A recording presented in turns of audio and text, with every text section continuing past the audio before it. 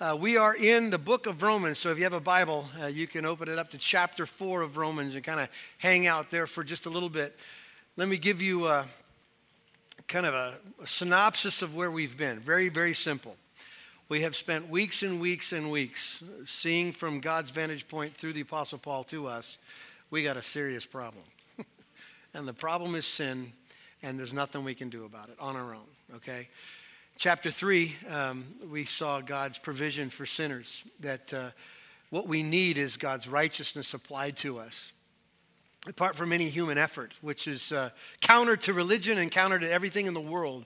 This message of grace, everything we sang about. When I was sitting over here listening to you sing Amazing Grace, there was a part of me that said, you get it.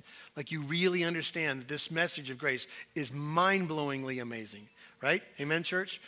That somehow the righteousness of God can be ours by faith is just hard to even communicate, let alone not lose emotionally kind of how you feel about God's provision for us. So we are in that kind of study to try to see from Paul's vantage point what it is that we have as his children, this grace of God. And so in chapter 4, Paul has introduced us to a couple of illustrations of what he's talking about. And I told you last week, like the Exhibit A illustration is Abraham, who almost the entire religious world draws some kind of lineage to regarding faith. And Abraham, we told you last week, was a great understanding of how the righteousness of God was even applied to a man like Abraham, who from our perspective had so much going on for him, but he needed a counted, credited, ledger-to-ledger righteousness for him as well. We talked a little bit about his faith, trying to put Abraham closer to us in our experience, that Abraham didn't have his faith, superhuman faith, didn't have it wired. He had struggles like we do. And then we talked about what he believed in. And when we're all said and done, Galatians gives us a snapshot of what he believed, and it was the gospel.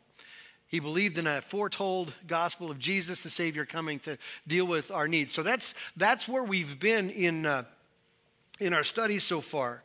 Today we pick up just a few more verses 4 through verse 8 of chapter 4, and it introduces us to another illustration. And this time, Paul uses David. Now, I told you last week that there's probably no more revered man in human history than Abraham. Then possibly to the Jewish readers of this letter, there's probably no greater, more revered man than David. Because David was Israel's greatest king. He was the most respected of their figures, and he was great at everything. Now, I don't drink beer, but the commercial, Dos Equis beer, the most interesting man in the world commercials, that's David. Everything he does is golden. He is the best, most talented, most significant guy in Israel's history. And you can look at it in the scriptures and go, gosh, I wish I had just like 1% of what David was carrying around. But here's what he was known for. He was a great leader with great vision. He was the kind of man who could relate to the common guy, because after all, he was a shepherd, so he knew how to get his hands dirty. He was a guy who was a musician, was known for his playing ability. He was a great fighter. I mean, he would take on Goliath or whoever. He was a great commander of troops. He was a great poet, and he was known for being passionate for God. In fact, Paul reminded us, he had this statement from God to him that you have my heart, David. So I just wish there was like 2% of that God would say about me, but he had everything. He was a great leader. Men wanted to be like him. Women wanted to be with him. He was the guy. He was the most significant of the characters here. And from the moment that David is marked by God as the future king of Israel, it's nothing but blessing. Everywhere he goes, he has victories and favor. And in the midst of even being kind of persecuted by the current king, Saul, he is finding protection from the Lord. He's got success in everything, wisdom and growth. And one perspective could look at that story and go, sounds too good to be true. And here's the question. Is there a possibility now that we found him? Maybe like Abraham last week, did we find the guy who had so much going on for him that maybe God would look at him and say, David, I see something different about you than all other people. And you, by who you are and what you do, you merit my attention and my favor. Well, Paul brings David up as another illustration of the fact that that's not true. That David has his issues as well. And so that's what we're going to be dealing with today. That David couldn't please God by his own good works. So let's read verse 4 in this passage. And there's a couple of things I want you to notice here. One is a principle, and right between, it's really hard to read the blank spaces, but I want you to try. Between verse 4 and verse 5, there's an imposed kind of question there, and I'll kind of tell you what it is. But I want you to notice what verse 4 says. Again, a little bit repetitive to the things we've been saying in the last several weeks. But here's what Paul says. Now, to the one who works, his wages are not counted as a gift, but as his due. So here is the principle. Ready? You get what you work for. It's always been true. You get what you work for. But here's the problem. You also know this about our issues. The Bible says, and we've already seen this in chapter 3, that all have sinned and what? Fall short of the glory of God. What we're going to see in chapter 6 of Romans is that the wages of sin is so you get what you work for, but what you work for is going to lead you to judgment, right? Because everyone works on sin. That's what we do. We're stuck in that condition. Now, the imposed question kind of, just to play on words in between these two verses, is this question. Can you do good enough work to please God? And so verse 5 is the answer to that assumption, and that is this. And to the one who does not work but believes in him who justifies the, what's it say? Ungodly. His faith is counted as righteousness. Now, you should be familiar with that little phrase because we dealt with that last week. We reminded you that it's in Galatians, it's in James, it's repeated here a couple of times, and it's quoted from Genesis. And so the point is that everyone who's ever lived needs massive help because the sin problem in God's standard is far greater than either one of us could ever comprehend. And so we need help. And Paul says you want proof to this problem, you want proof to God's provision, i.e. see David. Okay, so we've already looked at Abraham. Now he's going to kind of remind us. Now, that culture reading this name or this character, David, would already just kind of scroll through their mind everything they know about this character and kind of go, oh yeah, okay, I get it. So we're going to take the time. Some of you might not know about his life enough to be able to understand why he would use him here. But let me take some time this morning to tell you the story of David. And as great as David was from man's perspective, all those things I said about him were true. David knew something that we all know about ourselves. He had a need. He was a struggler. He wasn't good enough. He needed a righteousness that wasn't his own either. And his good works weren't going to cut it. That's what he knew. In fact, his works are what got him into a problem that we want to look at today. So I want you to keep your thumb here in Romans chapter 4, and I want you to turn to the left to Psalm chapter 32. In chapter 32 of Psalms, it's where we find the quote that we're going to read in Romans today. Just a couple of verses. But what you find in the first 5 verses of Psalm 32 is an outline of basically everything we've been saying for the last month about our problem and God's provision and the righteousness of Christ. So in essence, there is a simple 3-point outline in these 5 verses. What we need is God's covering, okay? What we're tempted to do is provide our own covering. He deals with that here in this chapter in 32. And then how do we receive the covering of God? So that's the simple outline of what we're looking at today. But before we dig into it, I want to tell you about the other side of David. All those things I mentioned about him are true. He was the most interesting man in the world. He had talents in so many things and success in so many places. And yet there was this other side to him. Now, you've heard me say in the last month or two that every one of us in this room have an inclination towards sin, our specialty. Right? Like if there wasn't a Holy Spirit driving us, if we were stuck in the flesh and just reacted how we react without Jesus in our life, there is a particular kind of sin we would all express. So some of you would just be control freaks, and without Jesus, you'd try to control everybody to make yourself happy. Some of you would be angry. Some of you would deal with whatever. So we all have our inclination. What I want to show you today is what I believe to be David's inclination, which tells us about why he needs righteousness of God, okay? Why he is now another example of what we've been talking about. So far, before we get to this little section, things are going great for David. He is trusting God, obeying in the tough circumstances. He's got victory everywhere he goes. He is growing stronger and stronger. Then in chapter 5 of 2 Samuel, you don't need to turn there. After all the years of waiting to be the king, knowing that he was God's selection to be the king of Israel and holding on and being good in the whole process, he's finally anointed as the Israel's king. And the first recorded act of God's new king is to add more women to his sexual rotation. Did you know that? Man, he had it going on. He's a man after God's own heart. The very first recorded act as a king was to get more women. He had his own wives. He had Saul's wives. Wasn't enough. He added more. Now, a little snapshot, a little by the way section here is if you want to see a glimpse into a man's struggle, all you have to do is look at his children. I've told you this before, that the easiest thing that we do to train our kids is to pass on our sin and our tendencies. Well, here's a little look at David's family. Amnon, his son, raped his sister. Absalom slept with David's wives. Solomon was known for 1,000 women. You do your own math, okay? And there's a story we're going to tell today, the famous one about David, that reveals again what I believe to be his struggle. He had a struggle with the sexual struggle. And it catches up to him in this chapter that we see here, David expressing his heart. Now, so probably the day of David's greatest regret becomes also the day of his greatest worship. And it hovers around one subject. And it's a subject we've been talking about for weeks now. God's righteousness available to sinners. And that's why I keep trying to tell you guys, listen, this is the most amazing news I've ever heard. And it never gets old. I know me. I know what I struggle with. I know my weaknesses. I know you do too. I can see it in your eyes when I talk about it, that you're the one who carries your burden, and God knows you. And for me to say that you can walk free and pure and holy because of what Jesus did should just overwhelm you, right? Should just overwhelm you. Should be the fuel to the worship that we are offering him. But here we have David, kind of his worst day and maybe his best day. So again, there's a little background on this character. He is the king. He is working hard. He is focused on being a good king. So much success, so much victory, and then it all falls apart. In 2 Samuel chapter 11, it says very simply, in the springtime, when all the kings go to war, David didn't. In other words, David neglected his responsibilities. He got lazy.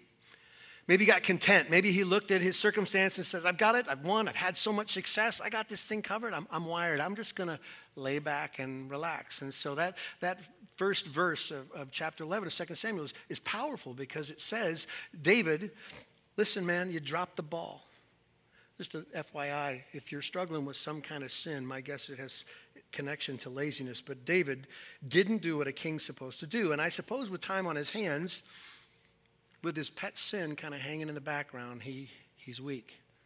The Bible just says he walks out on the deck of the palace on a cool of an evening and he notices a woman taking a bath. Now, I suppose if I walked in my backyard and noticed a woman taking a bath, it'd be hard to ignore, okay? But David did more than just notice the obvious. David spent enough time there to want what he saw. He looked again and again and again to such a degree that he aroused his passion to say, I want that woman. I want Bathsheba. I know she's not mine. Everyone's gone. They're out to battle. Who will know? And so he takes Bathsheba into his palace. He has sex with her. She gets pregnant. Now that story right there is bad enough, okay? Just right there. But it gets worse for David. And what we see in the background of David's story is kind of his heartbeat here in chapter 32 of Psalms. It gets worse because David does what I think everyone does in the sense that we try to fix our own problem. Try to deal with our own sin issues. And so when he found out that Bathsheba was pregnant, he went into the fix-it mode. And the only thing he could think of was cover-up, right? That's all you can do. So here's my version of cover-up. Now, so there was this husband in the way now, Uriah. I mean, for crying out loud, his wife is pregnant. He's been gone. I mean, what do I do about this? So he invites Uriah, one of his captains, home from the battlefield and says, hey, how are things going? Pretty cool. Hey, since you're home, why don't you go and spend some time with your wife? Hoping that Uriah sleeps with Bathsheba and the whole thing can be covered up, right?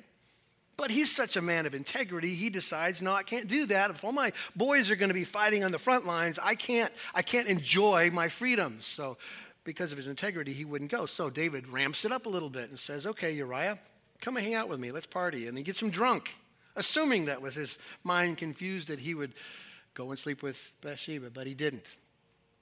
Plan B.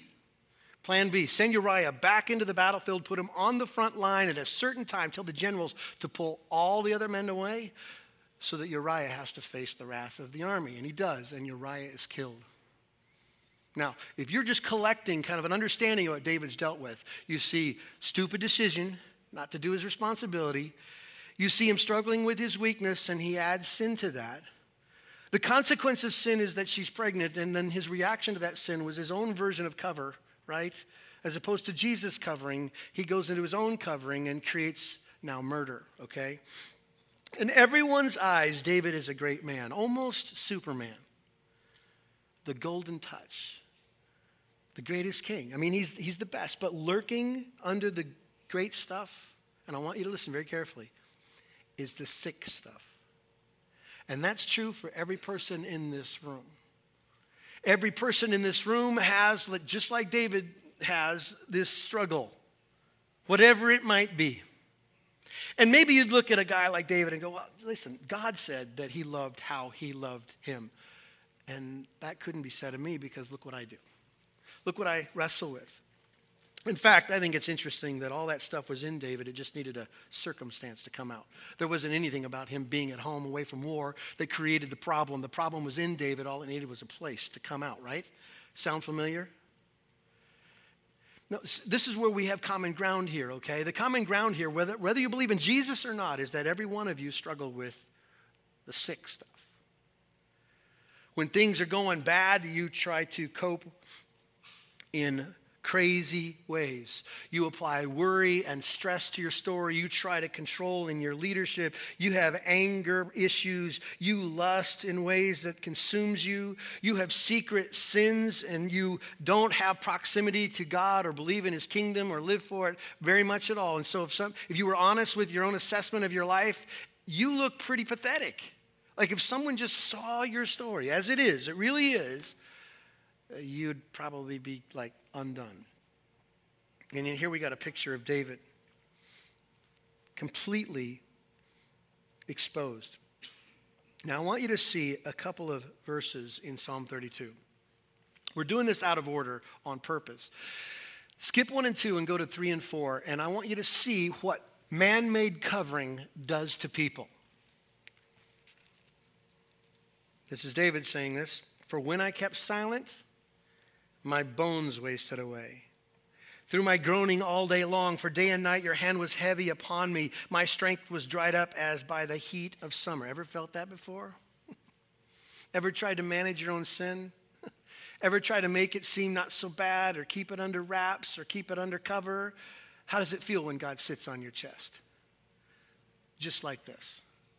Just like this, that you can't breathe, you're not having any fun, there is no joy, you got no energy, you're depressed. And that's exactly what David is expressing here. When I tried to cover my own sin as opposed to receive the covering that Jesus provides, this is what it does to a man.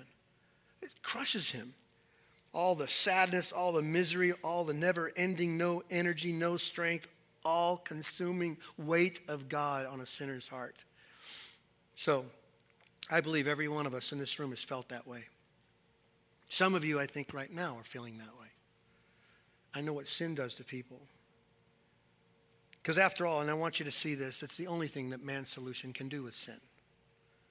Chain him, enslave him, burden him, crush him. That's all you can do about your sin. Now, here's the thing about David. This is how he learned this the hard way. He went through all the process of cover-up, all the plans, and he thought he had gotten away with it.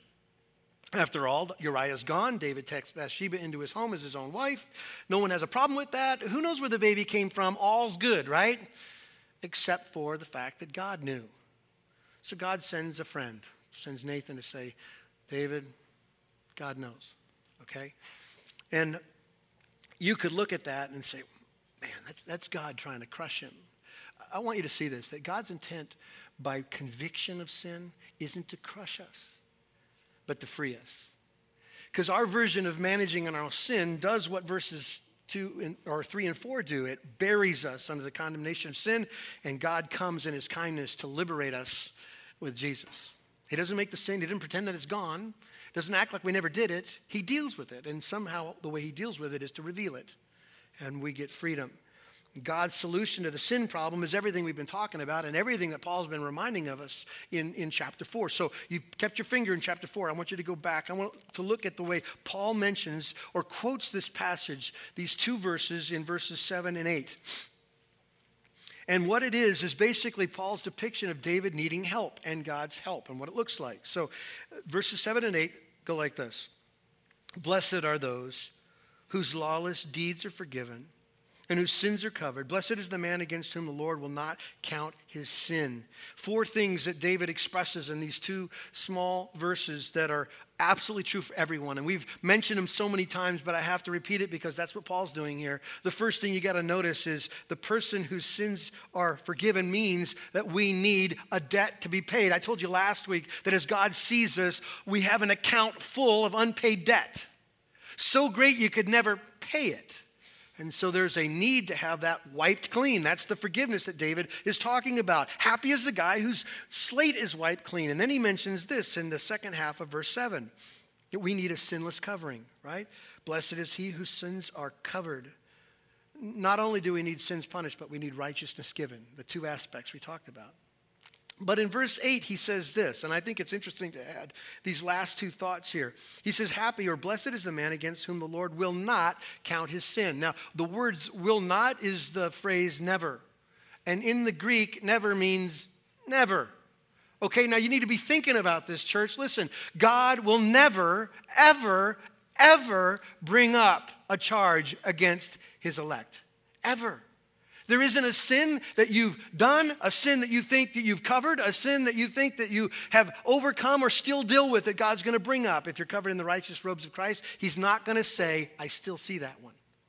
Because it's been fully, completely, and satisfactorily punished in the cross. Do you see that? Never bring it up. And one more obvious thing. He uses the word blessed twice here. But it's always true. Forgiven people are happy people. So in contrast and compare to what David did with his own version of his own covering in verses 3 and 4 of Psalm, when he felt like his bones were rotting inside of him, this is the opposite. This is the contrast to that. Happy, joy, satisfaction, right? Blessedness to the person who gives this garbage to God and lets him deal with it. And we go free. Amen? That's the truth that David's dealing with. Now, you might be sitting here saying, well, that sounds really, really good, Tim. So all you're suggesting is that I have to know that my solutions don't work and God's solutions do, and I'm good to go, I'm forgiven. Well, I want to remind you of something else that David says in Psalm 32. So flip back there. It's verse 5, and I'm calling it the answer to how you can receive God's covering. Verse 5 says this. I acknowledge my sin to you, and I did not cover up my iniquity. I said, I will confess my transgressions to the Lord, and you forgave the iniquity of my sin. Here's the key. You ready? It's one word. Repentance. It's repentance. How God breaks our hearts and how he gives us his righteous robes is through repentance. Now, I've got one of those irritating itches that you can't scratch. Have you ever had one of those? I've got it right here in this arm, and I scratch it all the time. Like I want to take a knife and carve in wherever the source of that is. I can't find it. It just itches all the time. So I tell my wife, I've got this itch that I can't scratch. And so she's kind of a naturopathic, kind of self-seeking medicine man. So she goes online, and she seeks for solutions, and she's always telling me that I have a deficiency in something. Like you need to eat real food or like fruit and vegetables. And so I think the church has a deficiency. The church in general, like universal, here's the deficiency. We're deficient in our repentance. Repentance, by the way, isn't a work that you do. It's not like something that God has done everything and he's left you with one little but very important aspect of how you get saved. And that is somehow muster up enough angst about your sin and work hard enough to care enough to hate your sin enough that God will look at it and go, okay, that's what I need. I want you to see that repentance is what God does, and repentance is inevitable for those who are covered by righteous robes of Christ, okay? So that's where we're going here. David sinned just like we do. Misery loves company. David covered up his sin. just like we do, to make it go away. But David repented, and he received the covering of God's righteousness, the sins forgiven, and the counted righteousness. So we've talked about Paul, some have described him as the lawyer of grace. Well, he has a few things to say about repentance too, and I think it's important for us to get a snapshot. Instead of just saying it's a word, and most people will take repentance as I feel really bad about what I did, and that's all repentance is. The Bible has like really detailed notes about what the broken heart looks like, and I want you to see it in 2 Corinthians chapter 7. So if you turn to the right, 2 Corinthians chapter 7, again, the Apostle Paul talking about what it looks like to be broken. There's two verses 10 and 11 of 2 Corinthians 7.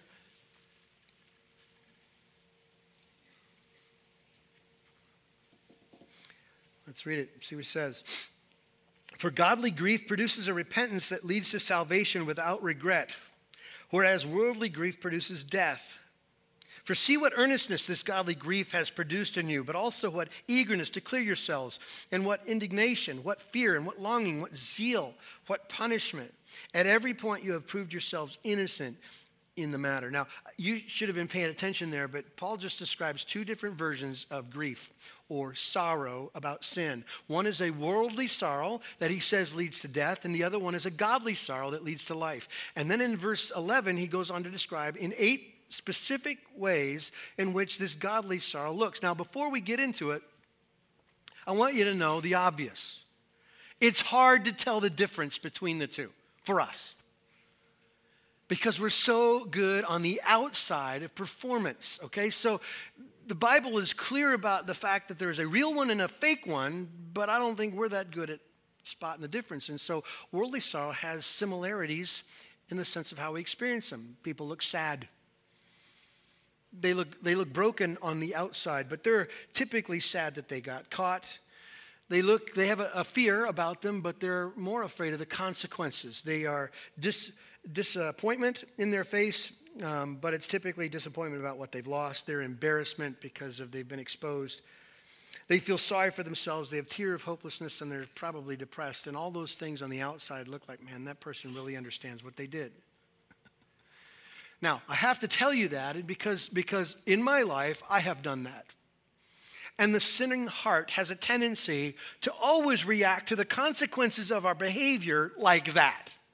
But there is only one true God-authored repentance, and it's the kind that is totally broken, as he mentions here in verse 11. Let me just remind you of what he says here. He uses 8 words. I'm going to blast through them so you can kind of collect a quick snapshot of what legitimate godly grief or sorrow looks like. He says, what earnestness.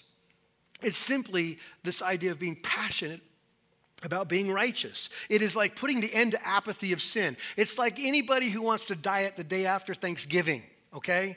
I'm going to take this serious now. I'm a fat pig. Things have got to change, okay? That's exactly the heart behind this word earnestness. What earnestness applied to wanting to be passionately holy. The second word he uses is eagerness. And that is simply a desire to clean up your act. It's like a real desire to be different. An eagerness in that process. He uses the word indignation. It's the phrase like holy anger. It's being angry about your sin. He uses the word fear. Fear of God, but more in line with this. It's reverence towards the one who's most offended by what we've done. I know people see my sin. I know my sin might hurt other people. But the number one problem about sin is that it's offense against the holy God, right? And that's what he uses the word fear for. He mentions the word longing. It means to want to start the relationship that your sin has moved you away from. I mean, you want to be back in proximity to God, and so you long to know what it was like to be close to him and intimate with him. He uses the word zeal. Your text might use the word concern. It means loving God so much that you hate the sin that hurt him. And then he uses 2 other thoughts. One is punishment. That's simply meaning that repentant people try really hard to no longer protect themselves. In fact, they're more than willing to pay the cost to make sure that sin doesn't happen again. Go to extremes. Go to extremes. I'll cut that out of my life. I'll stop that. I'll start that because I don't want to sin again that way. And then the last phrase he uses is prove yourself innocent. It's just simply an aggressive pursuit of holy living.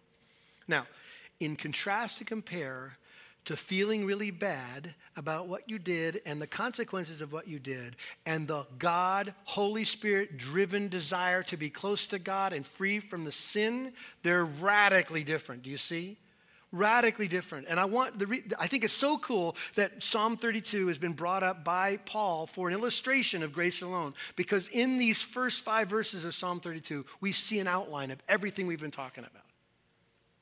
We've seen God's provision, a righteous covering for our sin, and our sin payment paid by the death of Christ. We see what it's like for men to kind of deal with it on their own, and it just crushes us and enslaves us and imprisons us. And then verse 5 reveals to us how a man accesses this righteousness. And the word is repentance. And I'm going to remind you of something we've already gone through, Romans chapter 2. It is the kindness of God that leads us to repentance. Amen? So let me just remind us of one other aspect of what God does. Repentance we can't even do without him. We can't see our sin clearly enough. We can't hate it more deeply enough. We need God's help and his kindness to see it his way. Just like Nathan when he came to David and said, you're the dude. You're the one who sinned against God. And suddenly God came in and crushed him to free him from all of the weight of carrying it himself. Do you understand? I mean, the picture of what God does for sinners is amazing. I have sinned against him to such a degree it deserved every version of wrath and punishment. God takes the wrath for himself and gives me his own life. And then this part of me coming to my senses called repentance, he says, I got that too. Because my kindness leads you to that. So let me remind you just a couple things as we leave today. Don't think that consequences alone will generate true brokenness. If you're in a particular problem right now, I'm not suggesting your story is as bad as David's, but maybe. Possible. Don't think that just having the consequences of your sin is going to generate this kindness of God, because I want you to know this. Consequences are natural. Brokenness is supernatural. Do you understand? God does brokenness. There's prisons full of people guilty who aren't broken. Consequences aren't breaking them. They need a Holy Spirit intervention, amen? And every person in here does too. So I'm going to ask you to do one thing. If you got the guts, ask for it. If you're struggling with any kind of particular bent towards sin like David did, ask him. Ask him, and for his kindness to break you, to see it, to reveal it, to deliver you from it. Because on the other side of this, people, is the blessing, the happiness, the joy of knowing clearly how much you're loved and how much you're forgiven and covered, right? Here's another thing I want you to leave with. Receiving God's grace always includes repentance. Never in human history has anyone ever received the righteous covering of Christ apart from repenting of sin. It always comes that way. So if you're looking at Jesus and the gospel and the cross from a distance and go, I like the free stuff. I'm not certain I like the work. And I don't know if I want to kind of commit myself to that because it's going to cramp my freedoms and my style. I just want you to evaluate what you're hanging on to. What is your idol? What is your thing that is keeping you from saying, I just want what God provides? And one last thing. There is something that has to come out of hearts who hear this truth. And I've told you many, many times, the only and every time the Bible talks about people who get God this way, it is that blessed, it is that happy, it is that worship that comes out of his heart. In fact, let me just read to you a paraphrase of the last 2 verses of Psalm 32. After David gets done saying, here's what God provided, here's how I try to do it myself, here's how he broke me, here's the conclusion. Listen to what he says. This is Eugene Peterson's paraphrase. God defiers are always in trouble. God affirmers find themselves loved every time they turn around. Celebrate God. Sing together, everyone. All you honest hearts, raise the roof. That is David's way of saying, I don't know how to contain how much joy I have in knowing my sins are completely washed away in the blood of Jesus. So I want to encourage you today as we leave. Some of you are hearing over and over again about righteousness that God provides for you. And you've got buckets of sins like David. Right down front, as soon as we're done, there are going to be some folks that would love to talk to you. If you're a church person, and I mean that in the best sense of the word, you've already believed this. You trust this. Can worship come out of your life this week? Can joy and service and love, that can superabound in your circumstances, can that come out of our life this week maybe? Yeah? Okay. Let me pray that it would. So, God, I thank you so much for Jesus. I thank you so much for Paul even putting the illustration of David in here for us. Because it reminds us that, God, you save sinners and everyone apart from Jesus. That's who we are. So there is no exemption. There is no other way. There is one way. By faith alone in Christ alone, by grace alone do we go free. And we receive the happiness, the blessedness of knowing that truth. God, you are awesome. We love you this morning, and we pray this in Jesus' name. Amen.